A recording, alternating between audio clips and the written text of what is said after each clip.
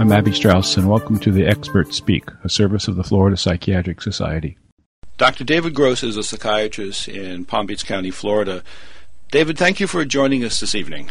My pleasure. We are often met with so many questions, with so many misleading or confusing notions about marijuana. People don't really know what to believe about it, and I would like to hear from you a little bit where we should even begin to start to understand it as a drug, as a problem, and so on. Where would be a good place to start? I think the best place would be to identify three critical problem areas. Okay. One is the whole concept of marijuana as medicine. The second is the marijuana as a safe recreational drug. And the third is the legalization/harm reduction movement. Okay, let's start with the marijuana as a medication. People are often wondering what that's all about, obviously, and we hear that in some states there is a notion of medical marijuana. That's correct. And there's been a lot of spin and a lot of false notions about it. Marijuana, as you know, is a plant. The combustion of that plant releases at least 250 toxins in addition to a variety of cannabinoids. And it's the cannabinoids that are the active components of marijuana. Many of them are psychoactive. Turns out that the brain has its own natural cannabinoids and cannabinoid receptors. And I believe at the last count there are at least 84 different cannabinoids. The cannabinoids themselves will probably turn out to be very helpful psychoactive compounds. And many companies, both in the U.S. and in Great Britain, and probably other countries in Europe, or companies in Europe, are in the process of developing medications from the cannabinoids themselves. In the U.S., these medications will have to go through the FDA like any other medication. Medications for what purpose? Cannabinoids can have anti-anxiety properties. They can have anti-nausea properties. And so they'll be developed for a variety of purposes, similar to how Marinol, which is the one cannabinoid-like agent that has been developed in the U.S. so far, developed many years ago. And it's used for people with nauseousness, or if they have cancer or some other illness? Yeah, individuals who have wasting diseases with weight loss and nausea. Because the whole variety of cannabinoids is somewhat similar to, looking at all the different serotonin receptors and trying to come up with agents that work more effectively on specific serotonin receptors. So I think there's great promise for cannabinoids.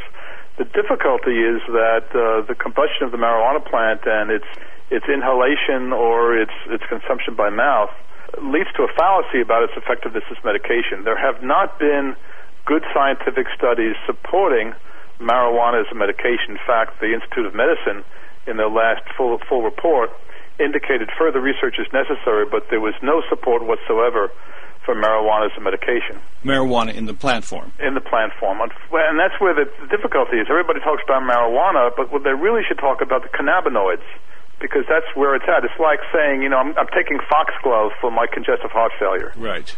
It's digitalis that I'm taking. It's a byproduct of the plant that's active.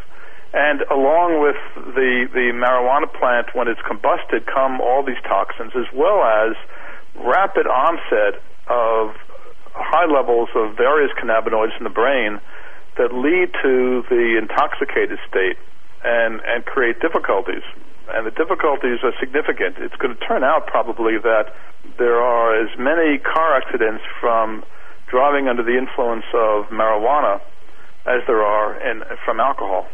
The difficulty is, there's no spot test for marijuana, and the intoxicating effects of marijuana are not as apparent as the intoxicating effects of alcohol. So, a police officer at the scene in a car accident can easily tell if somebody is intoxicated from an alcoholic beverage, but would have a harder time telling if they're intoxicated from marijuana.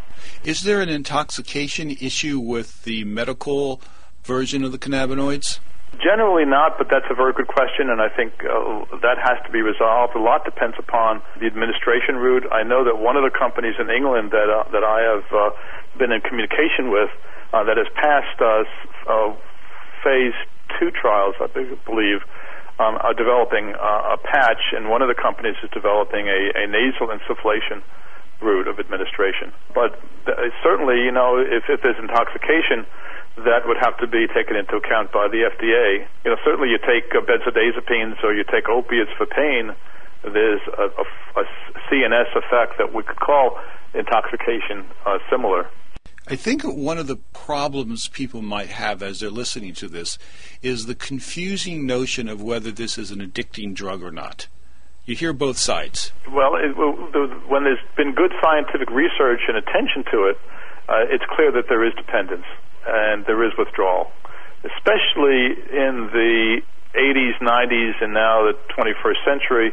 The potency of the marijuana plants that have been developed, because there's been lots of genetic development of the marijuana plant, is much, much higher than the marijuana that baby boomers may have been exposed to in the 60s and maybe early to mid-70s. So we've got a very, very powerful plant that is leading to extraordinarily higher levels of cannabinoids in the brain, and there is significant dependence and there is significant withdrawal. It's just a different type of withdrawal than we're used to from alcohol or opiates, for example, or even from cocaine. What type of withdrawal symptoms might someone There's some suspect? irritability, there's general sense of unease, there can be some shakiness and agitation, and that general sense of not feeling well.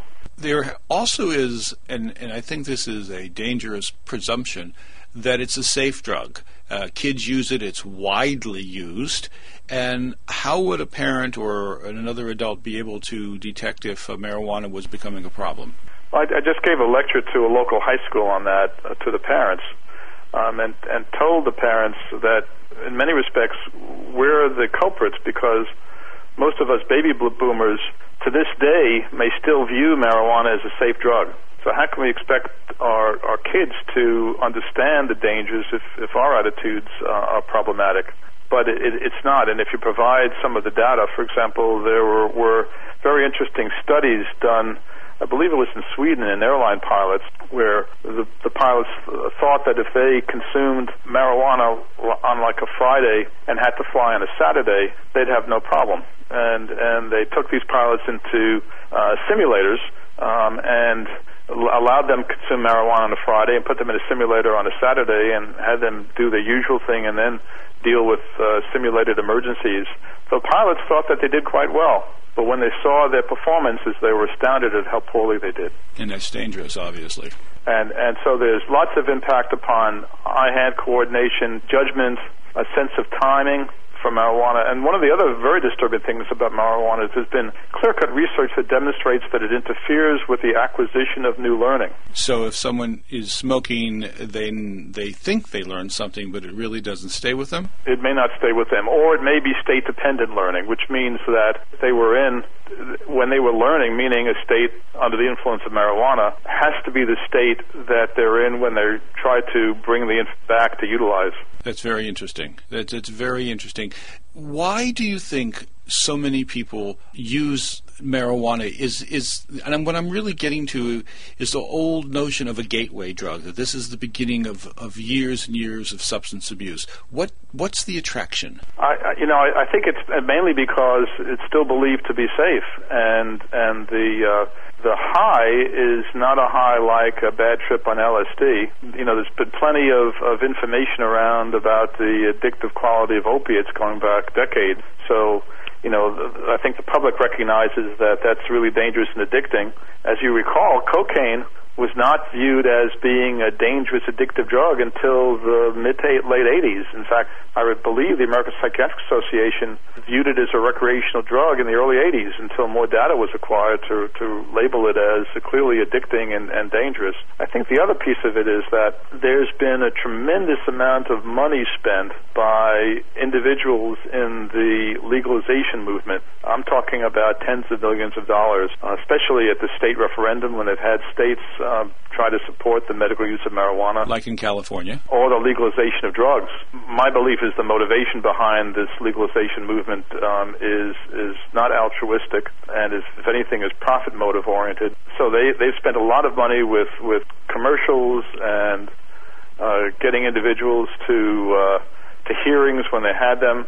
For example, I heard of one hearing they had in another state where a multiple sclerosis victim came in a wheelchair to testify how critical marijuana was for their well-being. When they left the courtroom where the testimony was presented, they got out of the wheelchair and walked away. So that the legalization movement is more than just pursuing medical marijuana. It's pursuing the legalization of marijuana and all drugs, which is very frightening. And it's very different than, as you said at the beginning, it's very different than studying the cannabinoid positive or potentially positive effects. Well, we would not tell a congestive heart failure victim to smoke a foxglove plant. Our modern medicine is oriented towards identifying the active agent and putting the active agent through carefully designed double-blind placebo trials to get the approval of the FDA or to get the approval of European or British registries before it can come onto the market safely. Where do you think the general members of our community are insofar as the legalization issues? Do you think most people see the dangers that you were reporting, or that they're much more Well, I can tell you that one of the problems with physicians in general is attitudes aren't always based upon logic and reason. True. And I'm sure to this day there are plenty of physicians who may smoke marijuana recreationally and not seeing any harm in it.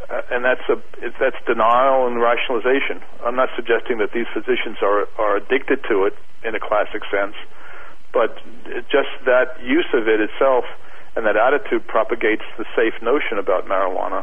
The toxic effect of marijuana is significant. The carcinogens in the use of one marijuana joint is equivalent to at least the carcinogens in 5 cigarettes. I think people forget that they are smoking it, and it really does align itself with cigarette smoking in many ways. And there's also evidence of an immune suppressant effect of marijuana. So when marijuana is consumed within the drug-abusing population who are into opiates or cocaine or others, there's concern about immune system depression from other drugs, especially intravenous drugs. You add to that marijuana, and you've got a messy picture. Then you add to that HIV or hepatitis C, and you've got a very scary picture. You began this evening talking about 3 different areas in which there were problems. We started off by the exploration of the medical marijuana movement. What are the other areas? The other I already touched on to some degree is the legalization movement. In the 1960s, you may remember the organization called NORML, N-O-R-M-L. I think it's still around. It is still around. And when the U.S. administration began to take a just say no, the drugs are dangerous approach, with basically Nancy Reagan saying adults know better and we need to take a stand, and the parents' movement got very active, the NORML movement went underground and resurfaced in Europe. When administrations changed and the attitudes about the dangers of drugs changed, the NORML movement resurfaced in the U.S. and now is very much actively involved with medical marijuana and the legalization movement, as well as actively supporting the third part of my discussion, which is harm reduction. And harm reduction, in many respects, is the scariest part of it, because it's a very clever public relations attempt to get what I believe is a devious end result. Because the concept of harm reduction, which is, reduce the harm from drug abuse, is a logical, reasonable concept. I mean, who from parents to physicians to educators would be opposed to the concept of reducing harm? But the harm reduction that's getting propagated is based upon the following notion. First is that if our children are going to abuse drugs no matter what we do, then let us teach them how to decrease the harm from the drug abuse, which is absolutely absurd. And I've actually seen comic books that have been put together by the harm reduction movement for the U.S. and Europe that instruct kids on how to smoke crack cocaine safely. That if you're got a cut on your lip, stop the crack cocaine for a period of time. There have been kits for the safe use of crack cocaine that include condoms. I mean, it's absolutely frightening. It's somewhat like saying, my kid's going to learn how to drive a car, and at some point we'll probably have a car accident, So let's have them crash into a wall with their car to see what it's like so they can learn how to minimize the danger to themselves. It seems like such rationalization. Well, it's tremendous rationalization, but it's supported by the legalization movement, the desire to... I mean, what harm reduction has done in Great Britain and Europe was tried in Sweden in the late 70s, early 80s.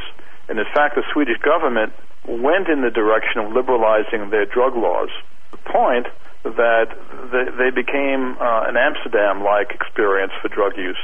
To the Swedes' credit, they recognized the error in that thinking and turned it around 180 degrees. In fact, in September, Stockholm is going to put on a World Forum Against Drug Abuse because the United Nations conventions on their stand on drug abuse is coming up for evaluation in 2009.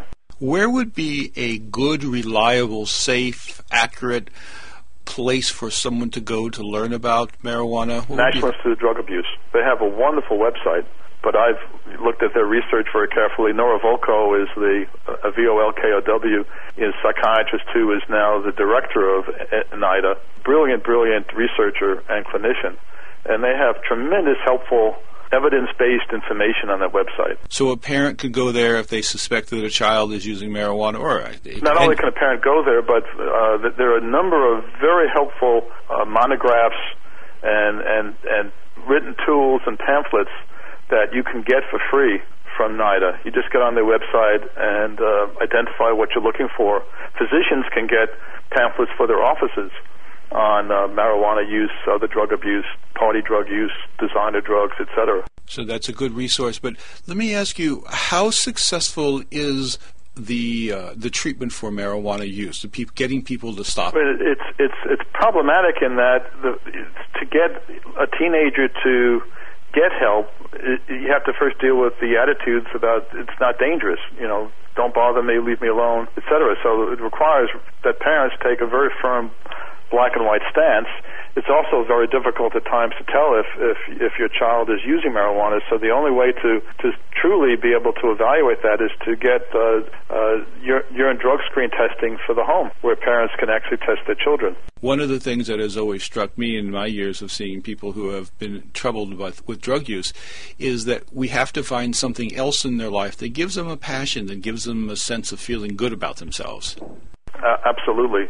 But the other problem with treating marijuana dependence is, as you know, it's terribly lipophilic. And so even if you stop on a Monday, it's going to continue to be released from fat cells over a period of time. So it's going to maintain some steady state, although declining, of cannabinoids in the bloodstream. So it accumulates in the body then? It's stored in the fat? It's stored in the fat, and as you know, we all have very fatty brains, and so it gets released from fat cells very slowly in the brain. So there is still some effect of marijuana for a period of time. But what I can tell you is that almost universally, when I've seen a teenager or a young adult be able to stop marijuana use a month later or 2 months later, they will tell me that they're much sharper, that they see the world clearer, that their senses are sharper, their cognitive skills have improved, and it's only then that they realize the impact marijuana had on them. They can't tell when they're in the midst of having a steady state blood level. It's only once they're off of it that they can tell. But the other problem with teenagers and young adults is peer pressure. So you get off of the marijuana, but yet you're surrounded by peers who may be using, who are pressuring you, if you want to party with them, to share in the marijuana. It's a very interesting and important problem that we have to face in our society. Dr. David Gross is a psychiatrist in Palm Beach County, Florida. And Dr. Gross, we thank you so much for joining us, and we hope that people will go to the National Institute of Drug Abuse websites for information. Dr. Gross, thank you so much. Thanks, Abby. Bye-bye.